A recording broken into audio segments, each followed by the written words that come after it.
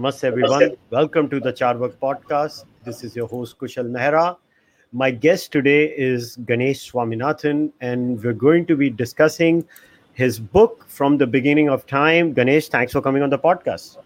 Thank you very much for having me, Kushal. Really appreciate it. Thanks for taking the time. Yeah. All right, Ganesh, before we start with the discussion of the book, I always have this rule. So whenever I have a book author on, my first question I ask to them is, why did you decide to write this book? And not only that, Ganesh, I would request you to tell everyone a bit about yourself too. So go for it. Okay. So first off, thanks again for hosting me, Kushal, and thanks to your viewers for tuning in. Today is the Tamil New Year Day, and I assume it is the New Year Day for a lot of people. So my best wishes to everybody for a wonderful year. We've had a pretty tough year the last time around, and I'm hoping this one's better. So let's get back to your question. Why did I decide to write the book? I never imagined I would write a book in my life, ever. Right? I was an engineer. I enjoyed being an engineer. I went on to do my MBA. I was a mechanical engineer from IIT Delhi, and then I went on to do my MBA from IIM Ahmedabad, and I was in business. And I've been in business selling technology for more than 2 decades now. And so writing a book was very far away, but I was a voracious reader as a child. I used to read a lot. I used to read books, magazines, just everything that came my way when I was little. And that followed me. And I was also interested in science, right? I was interested in science. I was a science student. And I was interested in space science. So while I don't have any formal training in space science, like an astronomy degree or something, I used to read a lot and kept myself abreast through interviews, through podcasts and books and articles and so on, and so YouTube videos and so on. And just by a strange twist of events, about 8 years ago, a little over 8 years ago, I started reading the Puranas, right? Puranas is something that very few people bother to read, right? Just to put it out there. And among the engineering community, probably even fewer. But I don't want, that's a whole story on its own. But I started reading the Puranas, and I didn't know what to expect, honestly. I mean, none of us knows what to expect because none of us has read a Purana. We just know about it as stories of gods and goddesses and kings and sages and so on and so forth. So I said, okay, maybe I want to do something different. I want to read something different, so I'll read one. So I started with the Matsya Purana. And the text that I read was incredibly sophisticated, right? So you expect a 2,000-year-old text, right? You expect what can it have? It should be very simplistic. It should be very simplistic in its plot and its details. And when I read the Matsya Purana, I was completely engrossed, right? First thing is it was very sophisticated text. Like, let me give you an example. Within the first 100 pages, there is now I'm reading a translation. My Sanskrit is no good, right? But they talk about things like the political economy had not taken root. And the phrase political economy is something that had come into currency about 300 years ago. So what is it doing? What is this concept doing in a 2,000-year-old text? And so on and so many other things like this. And then obviously there were references to the moon and stars, which I thought was very fascinating just because of my interest in the topic. And I just read through the entire Matsya Purana like I was reading a book, right? And I didn't have enough of it, so I finished it, and then I ordered the Shiva Purana. And then I read the Shiva Purana completely end to end. Then I wasn't satisfied, so I read the Bhagavata Purana. And then I realized I couldn't get any more prints because, nobody reads this, so nobody prints them, nobody publishes them anymore. So finally, I managed to get something that I could download on the internet. I got the Brahmanda Purana, and I printed it myself, right? So I went to a print shop, and I printed the whole PDF, and I read it, and then I read the Kalika Purana and the Devi Purana. And by the time you read your third or your fourth Purana, the first couple of Purans, everything is new, right? So you're kind of just getting your head around it. But by the third or the fourth Puran, what happens is that a lot of the stories are repeated. Right? For example, the story of Moon and Rohini. Right? It's a very commonly known story. It's repeated. You read it the second time and the third time, and you notice in the Puran, each Puran describes it with some additional detail. And if you are sharp enough to remember the details, then suddenly you realize, my God, if I put all these 3 or 4 stories, renditions of these stories, right, the same story together, there is a lot more detail here than what I knew, what I learned from either a TV serial or something else, right? And that's the first time that I realized that there's something else that's going on here, that there is much more detail here than I anticipated. I didn't anticipate it. And then as I kept reading, this thing began to grow on me. And then the first thing that I made that I could kind of get my head around was the moon, the story of the moon. Because even as a child, I used to think, these are our holy texts, and we have the moon having 27 wives. I mean, why does the moon have to have 27 wives, right?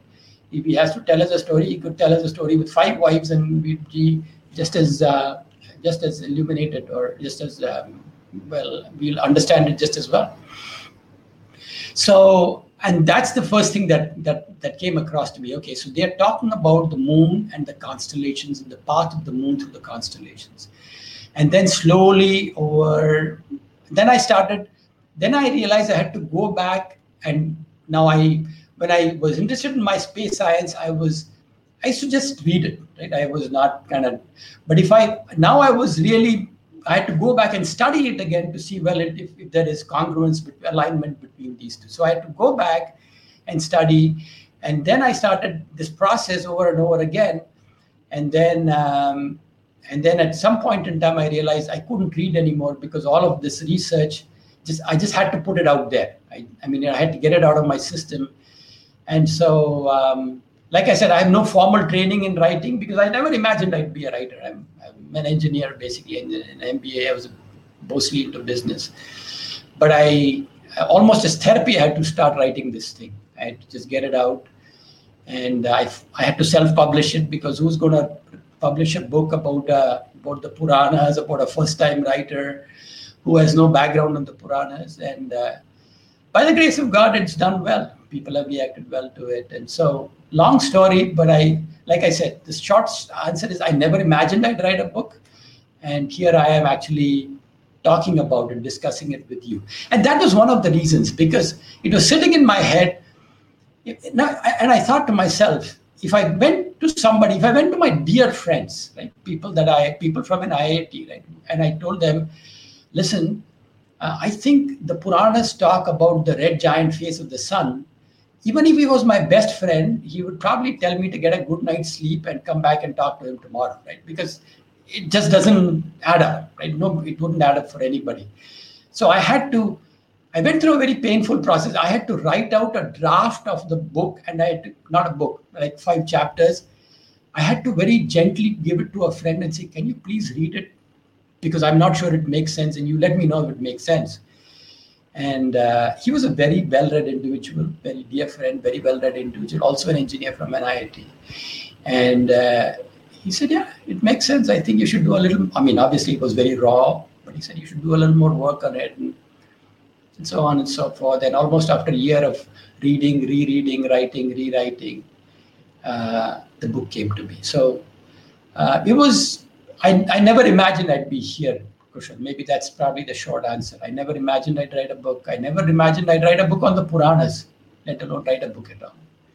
So that's life takes us where we go there.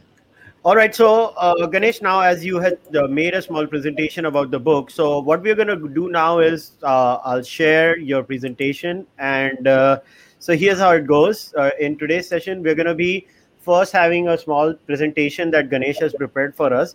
Ganesh is going to go through the entire presentation. He's going to make his points on the book. And then credit to Ganesh. Ganesh knows that this is the Charvak podcast, and since the last month and a half, Ganesh and I have been having a very healthy email exchange where I've asked a few questions. So first, what we'll do is let Ganesh make his points about the book, and then maybe I will ask a few questions to Ganesh after that.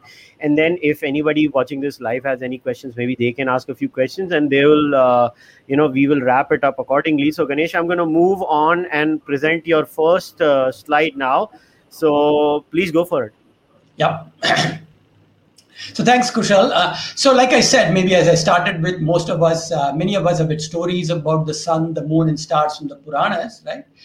And the book that I've written, that I published recently, it shows up, just to kind of boil it down, it shows a couple of things. First thing is that it is a very consistent description of the universe. And I use the word consistent because we hear a story of the sun, then we hear a story of the moon, then we hear a story about some star, and we don't know whether these things work together. And these are actually a very consistent because they follow a narrative of the universe. They follow a consistent narrative of the universe, right? And one more thing, this book has no. So as an author, I think I should just clarify up front about what the book is not. The book is not a spiritual book at all. Even though it's about the Puranas, there is no religion, there's no philosophy. It's the science and it's the Puranas. That's it, right? So it's like the title or subtitle of the book says Modern Science in the Puranas. So every section starts with the science, because a lot of us don't know the science, right? Because unless you're really interested in astrophysics, you wouldn't need to know about it. And then it says what the Purana says, and then it allows the reader to draw conclusions for themselves. And obviously, I have a point of view that I want to bring out, and I share that as well, but that's where it is. So the first thing is that it has a very consistent description of the universe. So when you put all the stories together, they add up. They make sense together. They are not just independent stories that we have to talk about. The second thing is that the description is close to science, right? And the third thing is it includes concepts from a few decades ago. So it's not just, Newton's laws of motion that were discovered 300 years ago. It's stuff that we are still discovering now, right? And so that's probably the best way to summarize this. Let's go to the next slide. So a few words about the Puranas. Not many of us read the Puranas, so I thought maybe it's useful to just kind of set some context. The Puranas are not just a collection of stories, right? The Purana Samhita is 18 Mahapuranas and many Upapuranas. And it's considered to be about 1,500 to 2,000 years old. So I don't want to get into a lot of detail, but in that range, broadly speaking.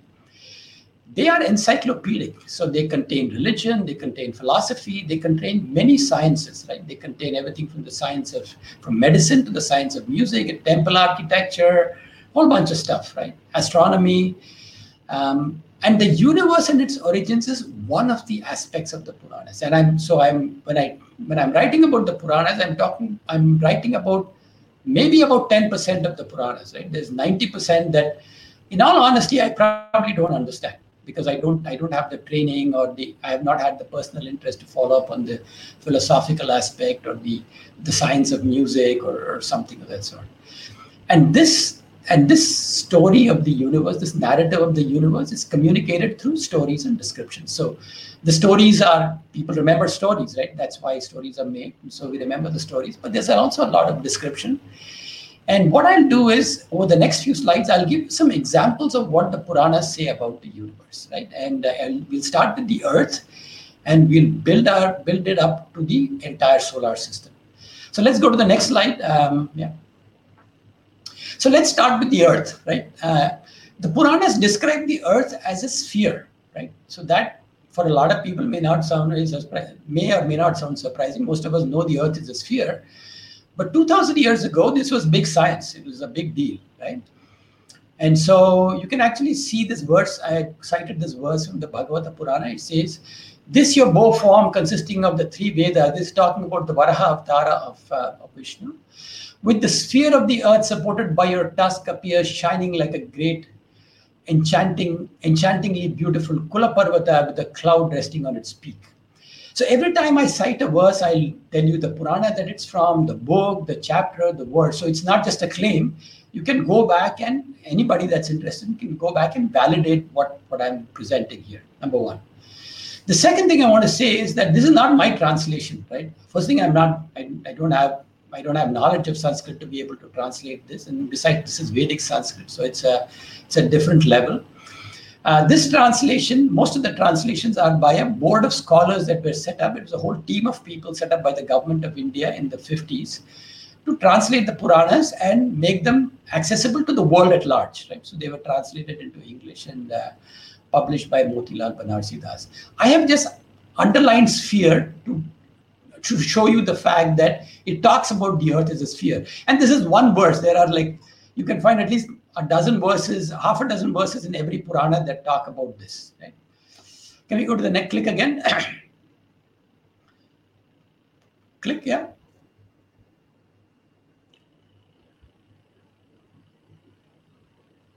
Yeah, so it talks about the size, right? So the verse from the Vayu Purana says from Kumari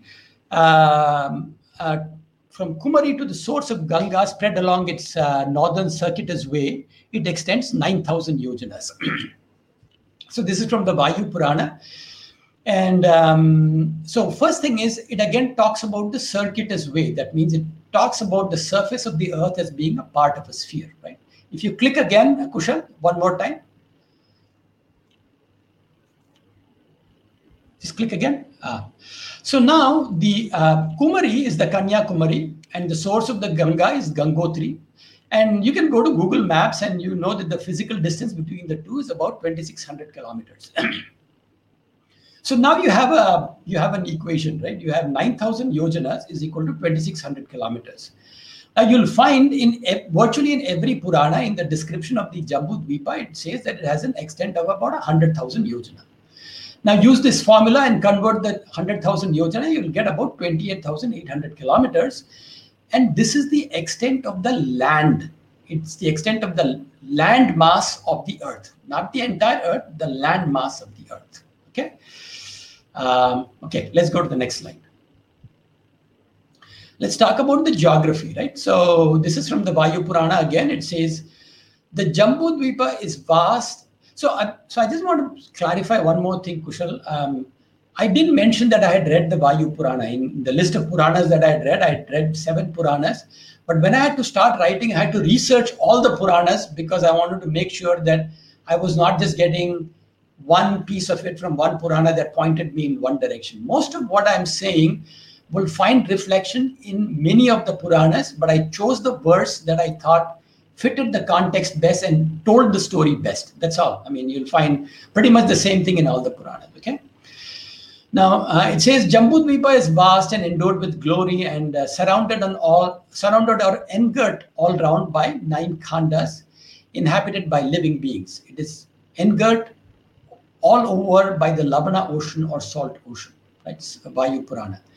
So the first thing I want to point out, it says it's inhabited by living beings. So which means it points to the planet Earth. So Jambudvipa is the planet Earth where all living beings, all of us, live on the planet. The second thing I want to point out is the term salt ocean. So the salt ocean actually means the ocean of salt water. So to summarize, what it says is that the Jambudvipa is basically a big mass of land surrounded all around by an ocean of salt water. So if you click again, Kushal, and if you look from about the North Pole, right, you will see the exact same figure. You will see, this is what is called the northern polar view of the Earth. And you will see the entire landmass in the center. It is surrounded by the salt ocean. And it's described in a lot more detail in the book, but you get the idea. And you might ask, why the North Pole? Because North Pole is associated with Mount Meru, which is the abode of the gods, right? And so you look from above the abode of the gods, and you see this view, right? And this is what is described as the geography. Can we go to the next slide? So let's look at the geological history, the events in history, right? So when we talk about history, written history goes back not more than 10,000 years, maximum, right? If you put in the Egyptian and all the rest put together, the maximum it can go back is about 8,000, max 10,000 years, right? But if you want to go really far back into the Earth's past, you have to look at geology. And so when you look at geology, you look at things like ice ages, volcanic eruptions, mass extinctions. And one of the big things in the history of the Earth is the origin of the Earth's waters. So today, scientists agree that most of the waters in the Earth's oceans came from outside, from extraterrestrial sources, from outer space. Right? And they came to us in the form of comets and asteroids. So comets is basically frozen water. So as it comes into the Earth, the water just evaporates and then over time falls as rain. Asteroids, when they come in, they burn, and they have about 3 to 5% water. They don't have much water, but because over 1 billion years, a lot of water can flow, or hundreds of millions of years, a lot of water can flow in. So click again, next slide.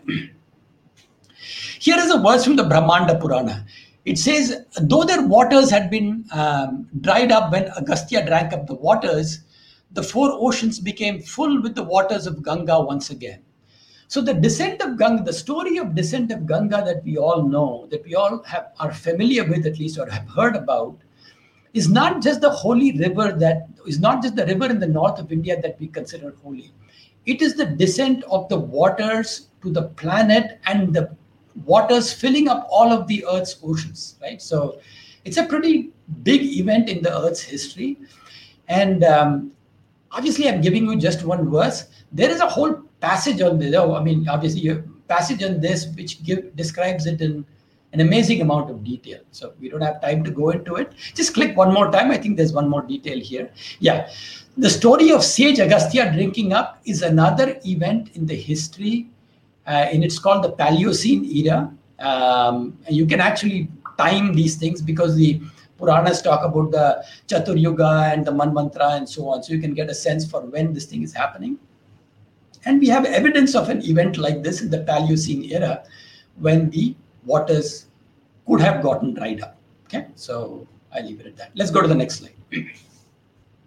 So we did the Earth, let's go to the Sun. So the Puranas talk about the distance. So remember, we are talking about this in a document 2000 years ago, right? All of this may sound, we know all this stuff, right? But this is a document 2000 years ago. And now we're going to talk about stuff that we don't even know today. A lot of us may not know today. So the Puranas talk about the distance of the sun from the Earth, which is about 150 million years and have kilometers, and they are off by they're not accurate, they're off by about 15% or so. But interestingly, they talk about the sun today is a star, right? It's just one of the billions of stars in the universe, and it has a life cycle just like every star has. And modern science ascribes 5 stages to its life cycle. So I'm not going into a lot of detail here. So there's birth, which is obvious. There is a very young stage called a T Tauri star. There is a current stage called a main sequence star, which is the sun that we see in the skies today. So in about 6 to 8 billion years, it will become what is called a red giant. So the sun actually grows enormously in size. It swallows up the planets of Mercury, Venus, and finally even Earth, right? And then when all the fuel in it has run out, it just collapses into a very small size, and it's called a white dwarf. And then it dies and just fades away, right? So this is the 5-stage life cycle of the sun. Now, you're not going to believe this, but the Puranas talk about each of these stages. So if you click once more, Kushal. So the story of the birth of the sun is the story of the birth of Martanda. Martanda is born of Kashyapa and Aditi. The story of the juvenile stage with the sun is the story of the marriage of Samjana, who is the daughter of Vishwakarman and Vivaswan. And you'll not believe this, but the current sun and the red giant sun and the white dwarf sun are actually descriptions in the Brahmanda Purana. So just like a small elementary textbook would just describe it stage by stage, it is described stage by stage. So quite amazing. Can we go to the next slide? So in the same context, we have large cycles of time because the life cycle of the sun is about 10 billion years. And this is the same order of magnitude as a kalpa. So you have to ask yourself, take yourself back 2000 years ago. Why would you even need a number like a billion, right? There is not $1 billion. There's not 1 billion people. Unless you're counting grains of rice or stars in the sky or something. You don't need 1 billion as a number, let alone have a unit of 1 billion years as something that people talk about. I mean, there's absolutely no necessity in an agrarian society of having a 4.3 billion year as a unit of time. But when you look at it as describing the life of a sun, then it becomes very clear. So the life of a sun is there's about 7 billion years left, and a kalpa is the same order of magnitude, about 4.3 billion years. A kalpa is 1,000 Chatur Yuga, so each Chatur Yuga is 4.32 million years. And we know the Krita Dwapara, Krita Treta Dwapara, and the Kali Yuga. So if you click again, and this is the verse in the Skanda Purana. It says, when 1,000 yugas are complete, a kalpa is said to have come to a close, then all living beings are burnt by the rays of the sun. And I just talked to you 2 slides back about the red giant sun growing in size and just burning up the earth, right? And so the Skanda Purana doesn't describe it in detail. The Brahmanda Purana describes it in great detail. And I just presented a paper on this a couple of weeks back, actually. I mentioned this to Kushal. You might remember this. And very well accepted. And so you can see that not only this entire event, along with the kalpa of 4 billion years, is recorded in our texts, right? Just as a scientific fact. Can we go to the next slide? Okay, the moon, right? So we did the sun. So it describes the size and the distance of the moon reasonably well. It talks about the tides on Earth. Right. And so now we know that there are the phases of the moon. There's the new moon, there's the full moon, and then the other moons in between. And this causes rise and fall of tides and on the planet, right? So water rises, seawater rises and falls. Now, this was suggested to modern science 500 years ago, around the time of Kepler, but it was actually accepted only 300 years ago. And if you click one more time, Kushal, you see the verse in the Puranas. During the bright and dark fortnights, when the moon rises and sets, the waters in the sea increase and decrease in a quantity that is neither more nor less than usual. So it very clearly makes a connection between the moon phase and the rise and setting of tides. So again, quite surprising, quite amazing. Let's go to the next slide. This is really interesting. So the moon, our moon is not the north. There are many of the planets in the solar system have moons. Our moon is the most unique moon of them all, right? And I'm not going to get into a detail, but just take my word for it. So the current view of the origin of the moon is called the giant impact hypothesis. Now it's a pretty long hypothesis, but very briefly, it has 3 parts. There was an impact many billion years ago of a Mars-sized planet with the Earth. Obviously, the impact was very violent, right? And it created a huge mass of dust which orbited the planet Earth as a debris disk, as a disk of debris, right? And over a period of time, as this disk of debris just orbited the Earth, there is a process called accretion, out of which such a disk will form small heavenly bodies. For example, the formation of the Earth, when the solar system was very young, it was actually just a disk of dust around the sun. And out of that disk of sun, through the same process of accretion, planets formed. So you just formed the dust that just got into clumps, and those clumps became the various planets. Similarly, just like the formation of the Earth, the moon formed a clump, and just by its own gravitation, essentially, maybe that's the best way to describe it. So it formed the moon, right? So this is the science. If you go to the next one, it says, so the story of many of us know the story of Moon and Rohini, but few of us know the full story, and it is given in the Kalika Purana. It's described over some 200 verses or so, some 2 full chapters. It's a very extensive description of the impact. And many of us know the story of the churning of the milk ocean. And if you recall the story of the churning of the milk ocean, one of the first things to come out of the churning of the milk ocean was the moon, or after the Hala Hala. So first thing, you had the Hala Hala poison that came out of the churning of the milk ocean, and then you have the coming of the moon. And the book demonstrates how closely these two, the sciences and how these stories are. Can we go to the next slide? So we did the sun, the earth, and the moon. So let's go to the Brahmanda, which is the solar system equivalent, right? So the Puranas do not mention either of the 2 outer planets Uranus or Neptune. Is nowhere in the Puranas are these two planets mentioned. They don't show up in the Panchanga, in the Nakshatra system. They just don't exist as far as the Indian texts are concerned. So let's just kind of deal with that. Saturn is about 1.5 billion kilometers from the sun, right? Which is about roughly, let's just say about 10 times the distance of the Earth from the sun, right? So that gives you an idea of the distance, right?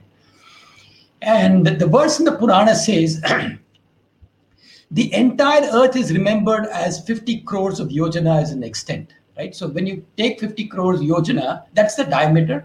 If you convert it to radius and then convert it into kilometers, it basically maps to the solar system all the way to Saturn. So it goes beyond Saturn all the way to the right up close to Uranus, but not including Uranus, right?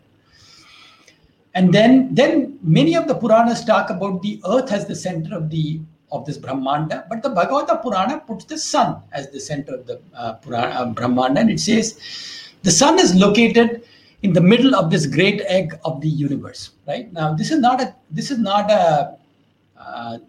in conflict with each other. Geometrically speaking, the Brahmanda is so large, and the Earth and the sun are so close to each other that the difference is about 4% in the overall scheme of things. So it's, observationally, it doesn't make much difference, geometrically speaking. So, but it's described quite well. Okay, can we go to the next slide? And beyond the Brahmanda, we have what are called the sheets of the Brahmanda, and we have what is called the interstellar medium. So once you leave the solar system, you leave the solar system, and you're in the space between the stars, and that is called the interstellar medium. So the Brahmanda Purana the Brahmanda is described as having 4 sheets. It has water, fire, air, and ether. And let me talk to you about the first couple, right? So the first sheet is water. So it's hard to imagine the Brahmanda being covered with water. But the reality is that there is a shell of ice, rocks of ice, right? So there's a shell of space around the solar system, which has many big chunks of ice in it, right? So it's frozen water, right? And these is the source of all the what is called the long period comets. So you can just Google Oort cloud, and you will, there's a lot of description you can find. So comets are of 2 types, which are the short period comets, which come back every 50, 60 years or 100 years. And then there are long period comets, which take more than 200-300 years to come back, right? They come back to the center of the solar system beyond 200 years. So these long period comets originate from the Oort cloud, and it's not been observed, but it's pretty well defined. I'll come to the fire later, but let's talk about the space between the stars and the solar system, right? I make a comment saying complete absence of light. So it might sound strange. We think of the space as being dark, right? Completely pitch dark. But the reality is there's plenty of sunlight there. So every time you send a spacecraft out, it has a big solar panels, right, which capture the light of the sun, and they convert it to energy and power the spacecraft.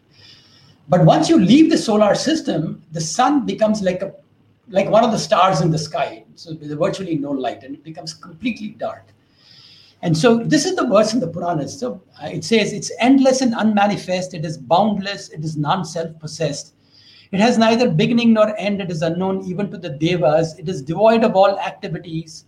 It is well known as the extremity of darkness. Such a beautiful description of the interstellar medium, where there's actually no light, no activity, and there's just infinite space practically there. Right? Just click one more time.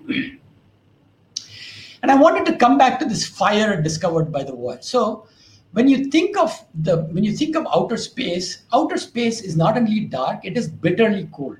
It is cold to the extent of absolute zero. So it is minus 270 degrees centigrade in space, right? And to think of fire being there, it just doesn't make sense, right? The reality is there are 2 space probes that NASA sent out called the Voyager space probes. And they just left they sent it about 20 some years ago. They just exited the solar system a couple of years back. And what did they find? They found a huge wall of fire. So you can actually Google this. You can Google NASA wall of fire. and you'll come up with this sheet of plasma, which is 50,000 degrees centigrade, extremely hot. Now, this sheet, now 50,000 degrees centigrade can fry most spacecraft, right? Fry everything basically.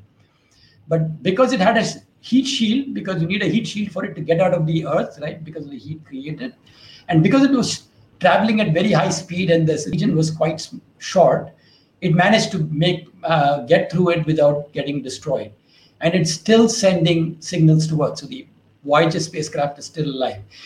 And I like to say this half jokingly, if the NASA scientists had read the Puranas, they would have planned for this, because this hit them like a complete surprise.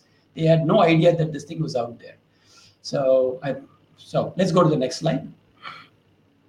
So I want to leave you with a few thoughts to set some context for our discussion. So look at the Puranas as an encyclopedia of knowledge, not as just a collection of stories.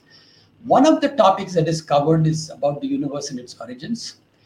And the descriptions in the text is very close to science. So when I say close to science, let me give you an example. I talked to you about the sheath of fire. That sheath of fire is actually not mentioned in the book. It's not mentioned in the book because when I was researching it 2 years ago, I had no idea that it was there. It had not been reported yet, right? 2.5 years ago when I was researching this. And so I thought, okay, it's something I don't understand. But I sent the manuscript to the publisher, and then I realized it's going on and I didn't want to rewrite it.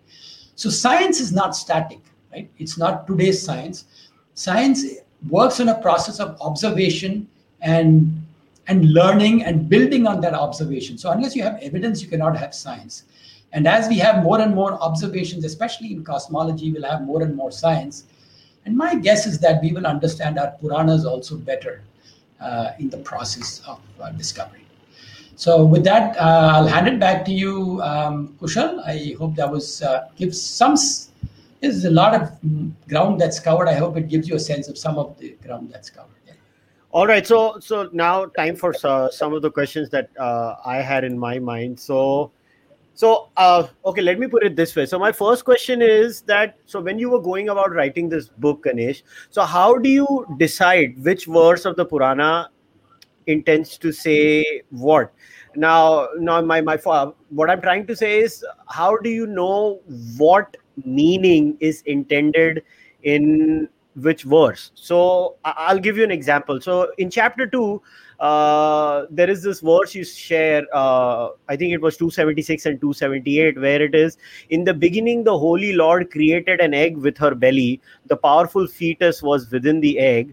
And then it goes on to describe how describe the egg as it was born. In 284 to 288, it is like, when it was taken out of the belly, it resembled a dead lump. Since he was born dead, Mrita, as an egg under, Savitri the sun is called Martanda by the learned men. This is the Brahmanda Purana, book 2, section 3, chapter 7. Now, why should we not take the Vivaswan and Samnya story, in a different way and not literally? So again, my question is the problem of which verse do we decide to take literally, which verse do we decide to take in a slightly metaphorical way? Where is the measurement criteria? What is the qualitative standard where we come up and desire this in a standard manner? Very good. Good question. So I didn't mention this at the beginning. So like I said, I'm trained as an engineer, and we have metrics, right? As an engineer, unless you have metrics, you just can't just make a statement. So at the beginning of the book, I actually state this in the book. I set myself 3 tests, if I can use the word, right? Because it's possible to spin a story, right? You can just read some verses and say, oh, this is what it means. So how do you quantify yourself that it's... So the 3 tests were, first thing is that it should be consistent. So whatever story that you put together, it should be internally consistent as a story, right? It shouldn't just be random facts that have just been assembled together. The second test is that it should be close to science, right? I am a person of science, and to me, that's the benchmark, right? Because science is established on the basis of evidence, and so if it's based on science, then you know that it is close to some evidence that kind of supports it. And the third thing is that I looked at these as separate narratives. So I came up with a narrative for the moon, for the sun, for the earth, for the planets and the lokas and so on, right?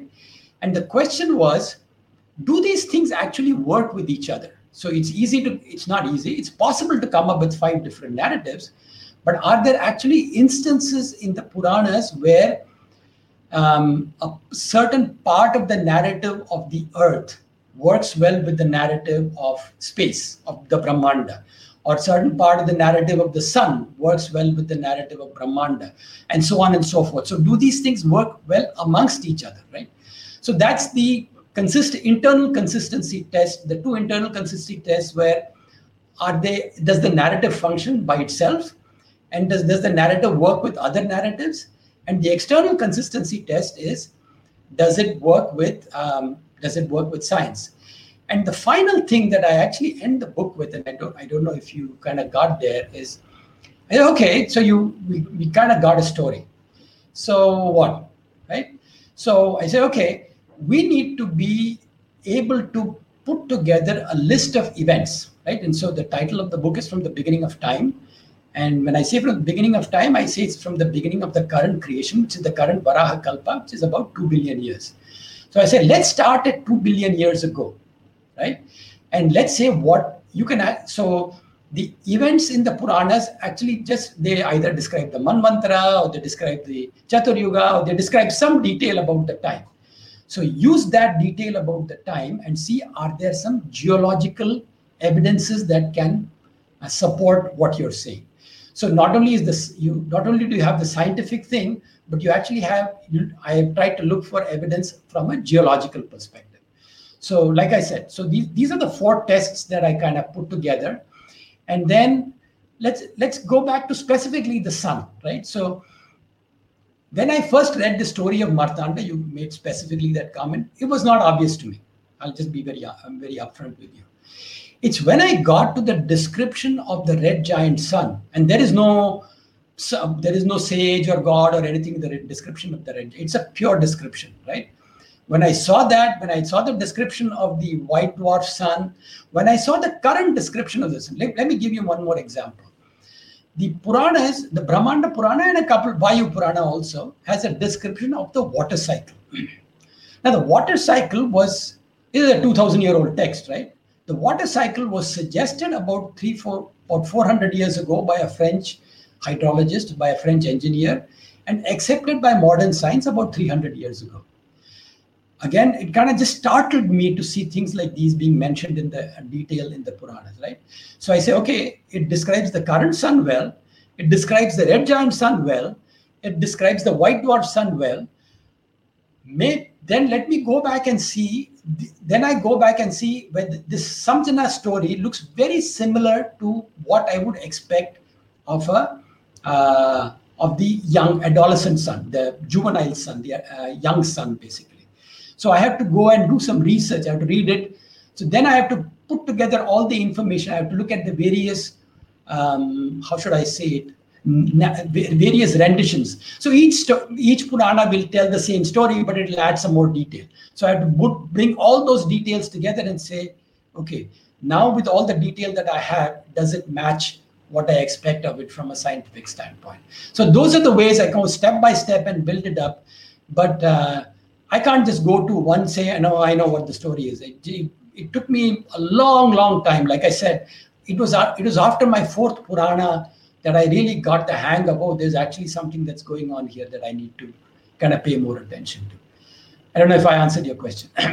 Yeah, but then I have a follow-up. So the problem, Ganesh, over here is that, it's what you pick from what verse. So let's say Brahmanda Purana 1, 2, 22, 41, it says the wings of very powerful mountains that had increased in size and who used to go wherever as they pleased were chopped off by Indra, who wished to secure the welfare of all living beings. Now, what am I supposed to make of this verse, right? I'm just using this as an example. This is the G.V. Tagare translation that I'm using here. Yeah. I don't know. Yeah. So the short answer is there is a lot in the Puranas that you don't understand. So look at it this way. There's probably 0% that you understood before, or maybe 1 or 2% that from the cosmology standpoint. Maybe we understand 20 to 30% now, 20% now of the of the cosmology part of it, right? And I would be very arrogant if I thought, or if I tried to tell you that I have a complete understanding of the whole thing. So what I've tried to say in the book is that this is a framework, right?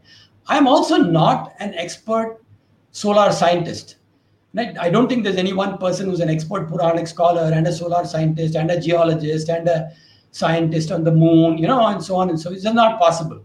So I say, okay, at least if we can create a framework, then we can reach out to individual experts and say, do these verses match what you expect? And so that is what I'm doing now. So I've kind of focused on just the red giant sun, right? Just that one piece. I've written a paper where I've taken all the research material that is available, and I'm reaching out to professors who teach astronomy, right? And say, does this make sense to you, right? I'm given both of these things. So I think we need to kind of work through this. I don't know that there is a silver bullet that will fix everything, that will give us all the answers. Yeah. And I get it that, as far as astronomy is concerned, there are these, but Ganesh, I don't know how to put it, but if you make a claim that the Puranas are compatible with modern science, but I've read a few Puranas, but there are, modern science is not just about astronomy. It is about, let's say, embryology. It is about pregnancy.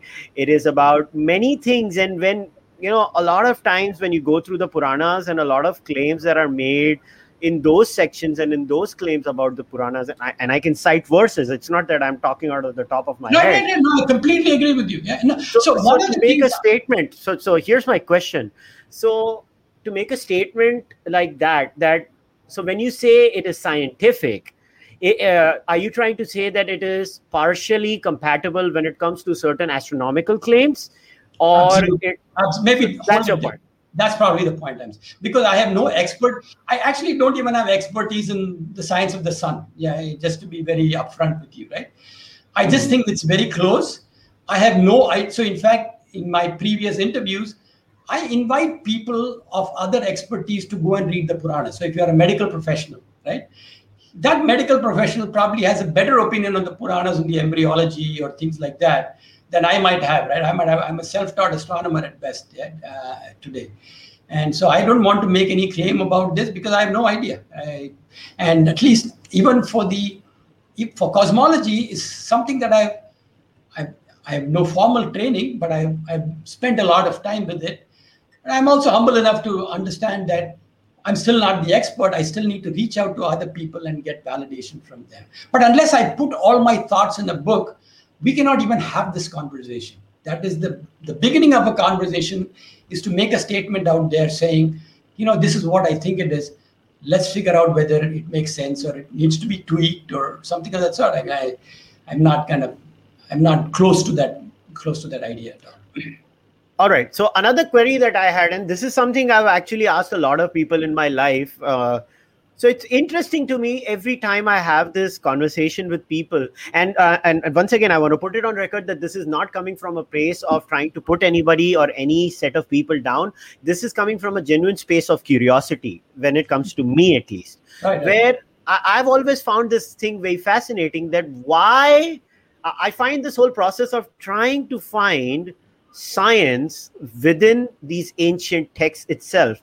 Now, why is it necessary that some ancient books have to be compatible with what we like to call modern science or the scientific method? First of all, I don't think so there is anything called modern science. I believe science is a method which has been followed by people since eons. Maybe they did not write it down in a proper way. Let me go back. How long has science been followed? I completely agree with you. So how many years maybe a couple of 200-300 years? How long do you think modern science has been followed? See, modern science, as we call it, in fact, the Western claim has always been nothing more than maybe the last 2000 years. I disagree with that. I believe the scientific method, which is basically, having an idea, creating a hypothesis, gathering data, testing the hypothesis, looking at the results, then replicating it after a while, and then formulating the claim, is a very modern method. Having said that, it does not mean that something like this method has not been practiced since time immemorial. Human beings have been doing it for a while. But my question is this: why is it necessary this is not about the Puranas itself. I see this happening with people doing it with the Quran, people do it with the Bible, people do it with the Vedas, people do it with Greek books, Plato's Republic, many other books. My point is, the moment somebody says, okay, this book is scientific, the by a priori assumption that draws in my brain is that you're putting science at a certain pedestal, which is superior to other memes. I'm not even, I could care less. Personally, when I read the Bhagavad Gita, I'm just reading the Bhagavad Gita. When I'm reading a scientific text, I'm reading a scientific text. It doesn't matter whether one complies with the other or one contradicts the other, to me, at a personal level. But my question is that why is it necessary for the two to match each other? Okay. So, good question, long question. Let me try and break it up into two parts, right? The first part is, why does, as a person that's grown up as a student of science, the minute I see this correlation, to me, it jumps out, right? It's like, oh, this is too similar. It's surprising. Maybe I just use the word surprising at this point. Yeah. The second thing that I want to say is, all science, Kushal, all science starts with a correlation, right? Where you say, Aristotle, many millennia ago, started out with the saying that all moving bodies come to rest, because that's what he observed, right?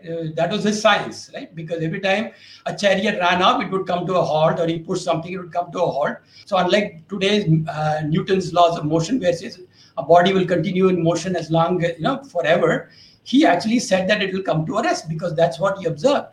So observation has been going on for a long time, but observation is the start of science. Is the first step in science is observation.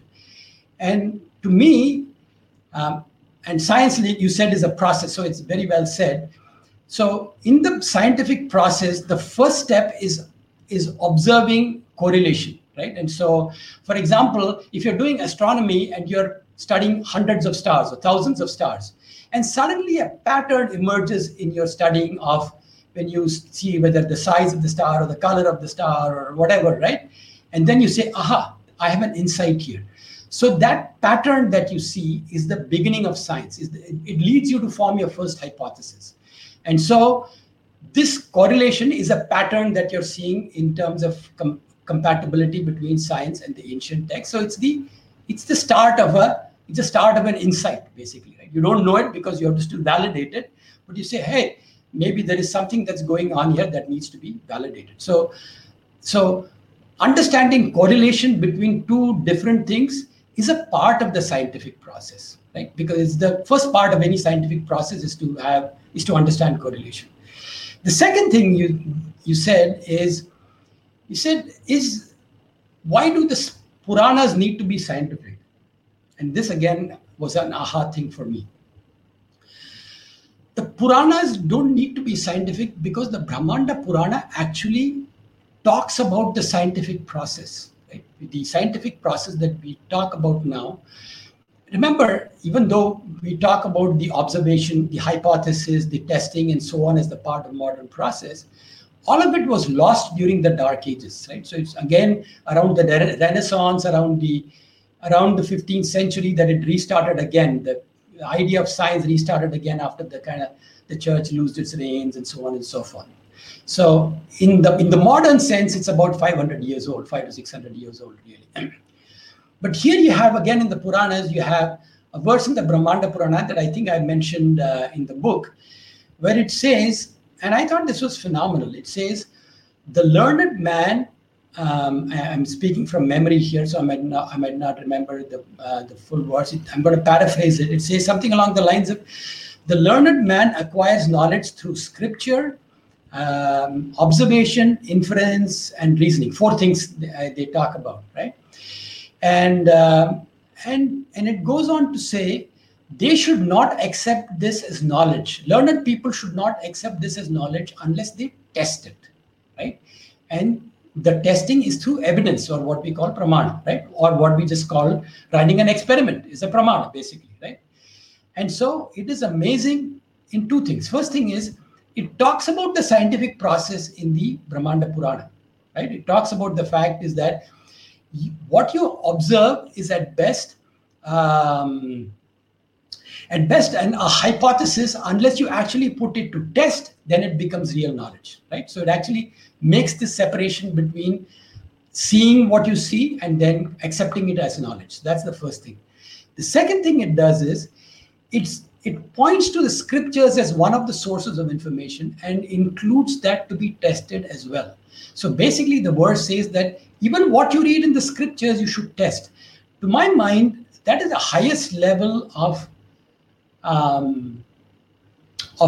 engagement that you can talk about, in any sense, because you are generally most religious texts, right? They say, what I'm saying is the absolute truth, and it's not to be denied and not to be argued with. And here is a text that we consider canon, which says, read what is written here, but please analyze it for yourself and test it for yourself before you accept it as knowledge. And so this process of the scientific process is something inherent in the Puranas, and I think we should not treat it as something that's separate that we are trying to marry. I think we need to look at it as a part of what Puranas teaches us. So that, I don't know, long answer, but I don't want us to look at the science as a pedestal. I want to look at science as a pedestal in some form because we look at it, we reach the scientific knowledge through an evidentiary process, right? So that is important. What I want to also say is that the Puranas are not divorced from this evidentiary process. They also encourage this evidentiary process. And so in that sense, it's not in a pedestal, it's inherent in the way we look at the Puranas. Okay, so then my follow-up to that, Ganesh, would be that I think there is a problem here, and that is about the language, right? Now, what we find a lot of times in a lot of books, I remember a while ago, I think Professor Makarand Paranjape had written a beautiful article about this in 2017 in Swarajya magazine. Now, I want to read you an excerpt from that. It was about Swami Vivekananda and Tesla, and how Nikola Tesla and Vivekananda had a interaction. Now, I'm just going to read something in the end where Professor Paranjape says, modern physics is busy grappling with the issues of expansion of this universe, the cosmological constant, the fundamental particles that arose right after the Big Bang explosion, the unified field theory, and so on. But the question alluded to indirectly by Vivekananda, namely, what gives rise to Akasha and Prana, is even today considered metaphysics rather than physics. Moreover, Correct. The moment of quantum mysticism has also passed. Appropriated by New Age faddists, attempts to connect physics with Eastern philosophy have come to be regarded by most practicing scientists as pseudoscience or quackery. Despite brave attempts by the likes of Amit Goswami, the desire to offer a Vedantic picture of the universe that also satisfied the truth, conditions, and methodological demands of contemporary physics may be said to have largely failed. Nevertheless, what we notice are interesting parallels in the manner in which the two sides conceptualize or imagine reality. Now, here's the thing. This is the key part. These parallels or resemblances are mostly metaphorical. That is, they create the effect of narrative likeness. However, the two languages, that of science and spirituality, are distinct without no possibility of overlap, at least at present. The language of science, no matter how closely it may seem to that of spirituality, is actually mathematics with precise sounding equations and fixity of meaning. The proof is through experimental verification. The theory must fit the data. The language of spirituality, on the other hand, is poetic, reveling in figurative language, open to 100 different interpretations. It is impossible, therefore, to collapse the one into the other. I think this pretty much sums up the parallels between the Puranas and modern science, don't you think? Wrong, right? Swami Vivekananda is approaching it from a spirituality. I made a clarification right in the beginning. There is no spirituality in this book at all. Zero, right? It just talks about science, and it talks about the Puranas, and it talks about parallels. That's it. And you may like the parallels. You may say, I'm interesting, but I'm not interested in it. But that's as far as it goes. Spirituality, by its definition, talks about a different plane of our existence, right? And maybe our vocabulary has to be what it has to be. It can't be the vocabulary of equations and so on that, as an engineer, that I feel comfortable with. right? So I don't want to go into the world of spirituality, not because I don't believe it. I have a belief in it. That's a separate thing. But I'm not able to put an equation around it or put an equivalence around it. That is very hard. And so to me, it's very personal, and it stays personal. But when I see a description of the red giant sun in the Puranas, there is no spirituality in the Puranas relating to the red giant sun. It is a step-by-step description of what happens to the sun and the earth as the sun grows in size and swallows up the earth. There is no room for spirituality here. It's a hard science. It's just a description. And so when I look at it, I say, so, and now stepping back a little bit, the Puranas also talk about philosophy. I'm not dealing with philosophy. Puranas talk about a lot of things. So like I said, the description of the universe is probably 10% of the Puranas, right? There's a 90% of the Puranas that I don't feel competent to deal with, quite simply. It's only the 10%, and I feel comfortable interpreting a part of this 10%, right? Maybe about, say, 30% of this 10%, right? So we are down to right about 3% of the Puranas, right? If you just do the numbers. So two things: there is no spirituality that I'm talking about. Each of us are spiritual beings. Some of us may choose to acknowledge it. Some of us may choose not to acknowledge it. And that's a personal choice. I choose to acknowledge it, but that's nowhere reflected in the book. I don't want to talk about it in the book because that's not where, I don't feel competent enough to be able to make a good equation there. Maybe that's the best way to say it. So I think, first thing, I'm not aware of this interesting article that you talked about. And I would not venture into trying to marry spirituality, though so my personal feeling is that maybe in 15 years we'll get there. Maybe, right? I just feel because of the lot of work that's being done around consciousness and so on, maybe we'll get there. But we're not there today. We're really not there today, at least not to my comprehension, right? Nothing that I can articulate. I can either comprehend or articulate. And what I can see and articulate is cosmology. And cosmology is very real. There are equations around how the earth grows in size, how the sun grows in size and swallows up the earth. It is a very physical process. And that process has an impact on the earth. And that process is very clearly defined in the Puranas.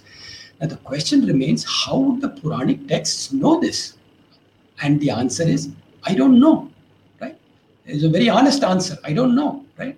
That doesn't mean, so we can break this up into two questions, right?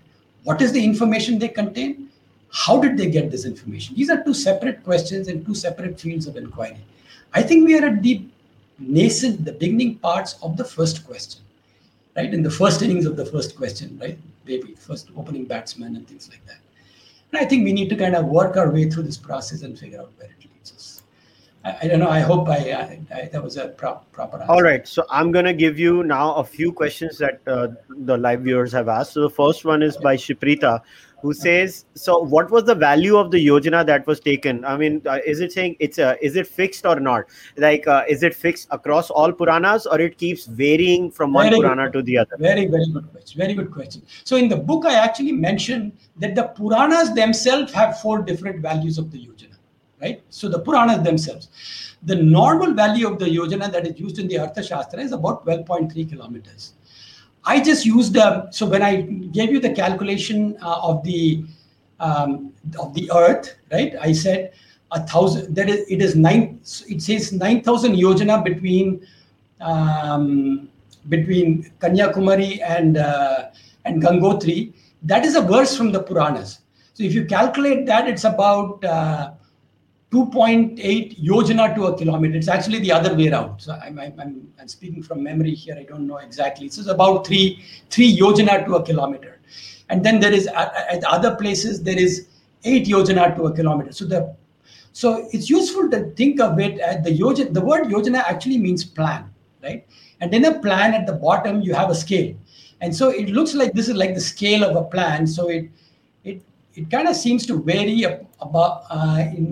depending on the use. For example, in the Surya Siddhanta, they seem to use a slightly different, and it's kind of quantified there what that different number is.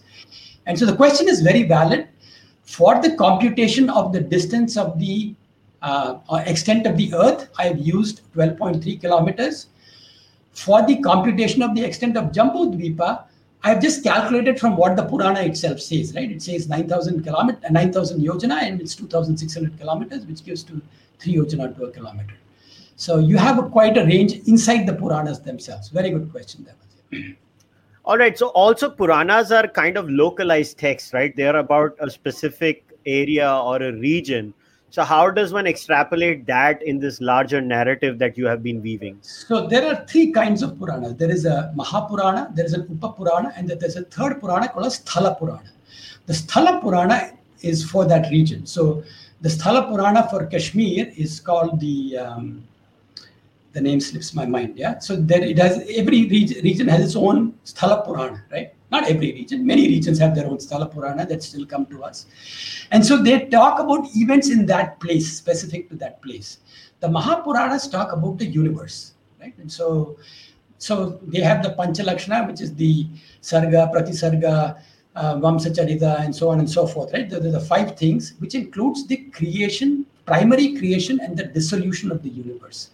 So when I talk about the passage in the red giant sun, it is the chapter is called the dissolution of the universe in the Brahmanda Purana, and the book quotes the chapter and the verse and so on and so forth. So I don't remember it offhand. You can take a look at it. So a Mahapurana has the creation of the universe, has the creation and the dissolution of the universe, and the lineage of kings and histories and so on and so forth. Sthala Purana can be very local. It may not have many of the other things that a Mahapurana has. All right. So I want to talk about something that you have written in chapter 17. You say this is not meant to be a criticism of the scientific view of the universe. This apparent limitation is inherent within the scientific process. The scientific process is evidence-based. Until about half a century ago, the tools of observation available to science around us to peer as far as the edge of our solar system. As a result, all the hypotheses are built around this set of observations. The scientific constructs are therefore constrained by what could be observed within our solar system. So now the question to you is, how is this a problem? It's a problem. First off, I really appreciate your reading it in so much detail and asking me this question. That was it requires a lot of work, and I really appreciate you having taken the time to go through this in this level of detail. So I at the end of this is close to the end of the book, if I'm not mistaken, right? And I offer a view of the universe. It is from chapter 17. Yeah, 17, right? So chapter 18 is pretty much the end, and this is chapter 17. So I offer a view of the universe which is slightly different than science. Let me first say this, and I think it might have been obvious to you. But for example, the Purana. So when modern science talks about the comets, like until let's say 25 years ago, we just thought that the water in the oceans just was always there, right? We never thought where it came from, and now it's clear. There is the Japanese mission called the Hayabusa mission that's actually gone to asteroids and collected samples and kind of validated the deuterium signature of that water with that in the earth, and there's a lot of work that's been done. But even today, the feeling is that it's from comets, and the comets are in the solar system, and the solar system emerged from the sun, right? So it's very simple. It's a very closed-end system. The Puranas actually say that the water did not come from the sun, but the Ganga comes from the center of the Milky Way. Right? So if you look at the entire story of the Ganga, her home is the Milky Way, is the heart of the Milky Way. Actually, if you read the Brahma Vaivarta Purana, it describes it in great detail. And so you have a 2,000-year-old text talking about the water originating from far in the Milky Way, and you have modern science saying, well, it all came from the sun. And then you step back and say, how is this possible? You really think science would have a more expansive view of the universe than an ancient text, basically. And it is a hypothesis that I offer that, science has to have evidence. Without evidence, you cannot have science, right? That is the strength of the process of the scientific method. Now, if you look at the past 50 years, we had the telescopes we had, right? It's only recently we've had the telescopes that can look far out into space. We've actually taken a telescope and put it out into space so that it is not blocked by the dust in the atmosphere and so on and so forth. So we've done a lot of work on this. And so we have an enormous amount of data that's coming in now that we did not have 25 years ago. So if our current theories are based on observations 25 years ago, then they, by definition, are based on that mass of data. My guess is that in the next 10, 15 years, as all these various observational platforms start providing enormous amounts of data. For the first time, we've sent a probe to the sun, right? So we are going very close to the sun and getting data. And you also need computational tools to analyze this amount of data, right? So you need computing power, you need a lot of things that you can do to actually be able to access and make sense, see patterns in this data. And as this happens over the next decade or so, I think our view of the universe may change materially. That's my sense. I could be wrong.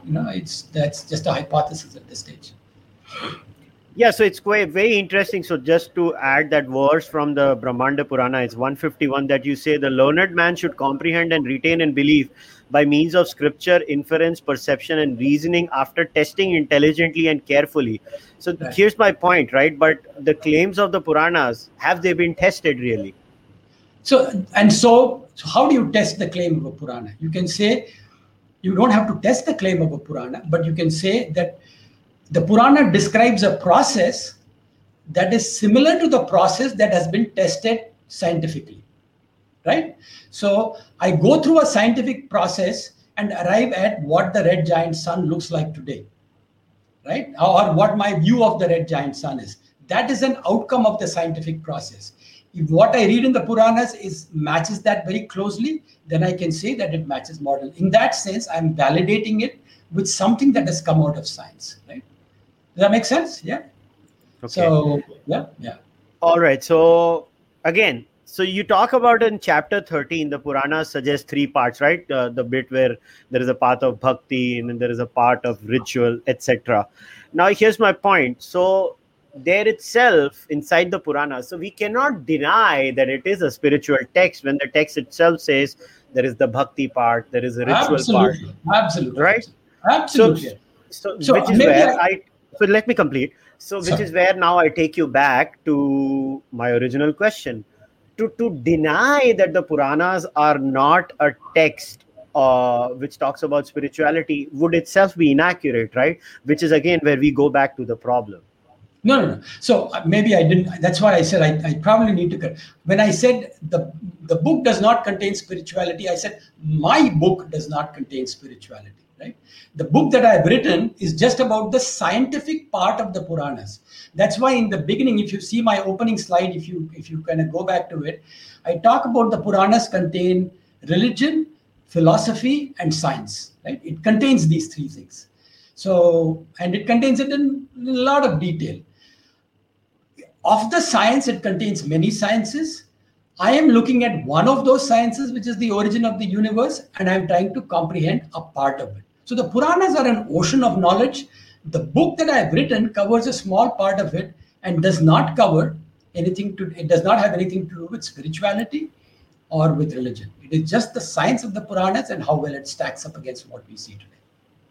Okay, so this one is, as they say, off the left field in baseball terminology, or this is a googly. Somebody has asked, they say, do you believe psychedelics may have played a vital role in the genesis of Hinduism? I would say the Puranas in this case, like the hypothesis that Somras was a psychoactive substance in nature. So how much of a role do you think psychedelics have played in these texts? I have no idea, and I don't. So this is, like I said, I try to stay very close to science. There is no science that tells me anything one way or the other, so there's no need for me to have an opinion on this. Right? I'll go back to the point that you made earlier, Kushal. Right? You said that there are a lot of claims and there's a lot of claims all over the place. So in that environment, it is very, very critical that we stay very close to what we understand and what we can validate. And that is what I've tried to do. So this is how there is a lot in the Puranas. There's a lot that I have no clue about. This is what I can understand, and here's what I can validate, and here's what I'm presenting. And it is fairly compelling. Right? It's not just a verse or two. There are whole narratives about the universe that are pretty compelling that I wanted to present. So, and I really don't know. The short answer is I have no idea. So before I let go of you for the day, because I'm conscious of our time too. So what if in the future, Ganesh, we have some discovery in physics or quantum mechanics or any other field of astronomy that might directly contradict the claims of some of the Puranas? So what would your conclusion about the Puranas and their cosmology be at that point of time? So I went back to what you said, what I said. I want to take you back to what I said some time ago, right? The Puranas are a static document. You can't rewrite it, right? It's whatever is written, right? Whether you like it, you don't like it, too bad, right? Science is a continuously evolving thing. So I actually write in the book, so I don't know the future, but I know for a fact that if I had tried to do this analysis 200 years ago, it would not talk about the life cycle of the sun. It would not talk about the origin. It would talk about nothing, right? And 200 years ago, we had scientists. We had giants like Newton and so on. We had very intelligent people on the planet, but if they had read the Puranas, it would have sounded like a nice bunch of stories, right? It would have had no correlation with anything that they knew. The smartest people of the time, right? And so now science will keep progressing. It's possible that so let's take something like, dark energy. Now, it's a very widely accepted theory, but nobody's seen it, nobody's kind of inferred it, but nobody can kind of observe it, or though there's a lot of energy being devoted to it. Now, is it in the Puranas? Nothing I can see, right? It's not obviously not there. So do I think it's wrong? I have no idea, right? And so like 10 years ago, string theory was everywhere, and suddenly now people are feeling maybe it's running out of steam. So I don't know what the answer is. As a person of science, you don't rush to judgment on things like this. You want to let things settle down, and you say, hey, there's something that is disconnected that I don't understand. Well, I don't understand, right? Not understanding is the beginning of curiosity, right? You can only be curious and be a man of you can only be a man of science if you're curious. If you can only be curious if you say there is something that's going on here that's not clear to me, that I don't understand, and I need to find out some more. So I'd say, okay, I'd stand back and say, I'm not sure what's going on here. Maybe I need to find out some more. I don't think I'd rush to judgment on whether one is right or one is wrong or not. So I hope that kind of helps set this. All right. So before we wrap things up, Ganesh, could you tell everybody, is there any other project that is up in the, upcoming in the future? What are your next plans after this book? Actually, I'm not. I never planned to write any book, so I'm not planning to write a second book. I don't know. So I didn't, like I said, I didn't plan on writing this book. If I end up writing a book, it might happen, but definitely not something I planned on. But I think I kind of alluded to this earlier on in our conversation, and I said, I think it's nice to have a framework, right? The book is a first step. So the next step is to see if we can reach out to people in the sciences, people that have more expertise than I have, even in things like astronomy, right? I mean, I'm not a solar scientist or a lunar scientist or something of that sort. Reach out to people in these areas, have expertise in these areas, and work with them and get their validation, right? And of course, they need to have some familiarity with the Puranas to be able to talk about it. But kind of bring this framework to them and say, does this make sense? And so we'll see where it goes. And the other thing is, hopefully, I'm a self-taught. I have an active interest in astronomy and the space sciences.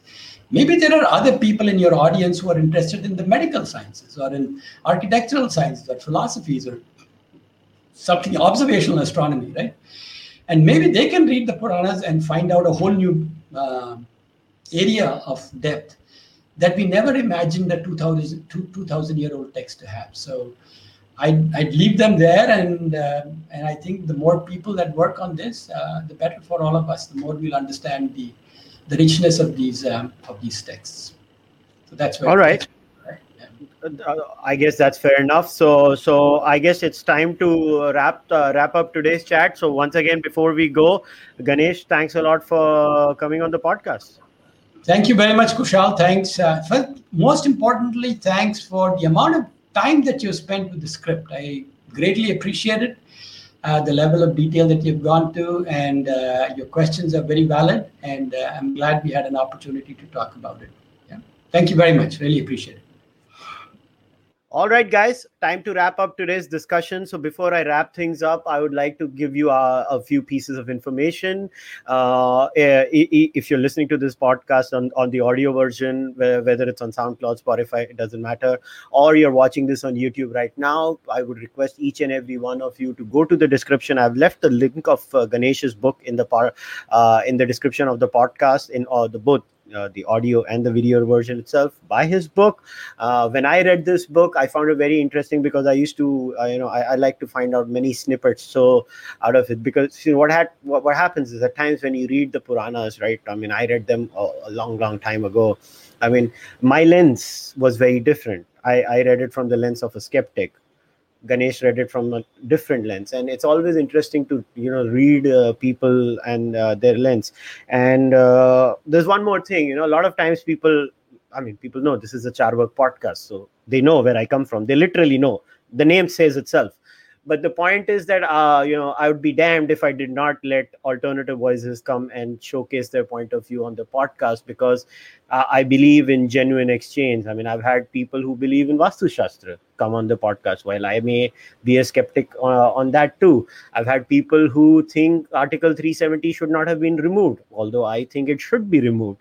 But I still had a chat with them. The aim of this podcast is not create an echo chamber where I basically call people who agree with me all the time. The aim of this podcast, when it was founded, 3.5 years ago by me sitting in my little room, was that I want to have conversations with people where we open our horizons. It cannot be possible that modern science has all the answers. It cannot be possible that religion has all the answers.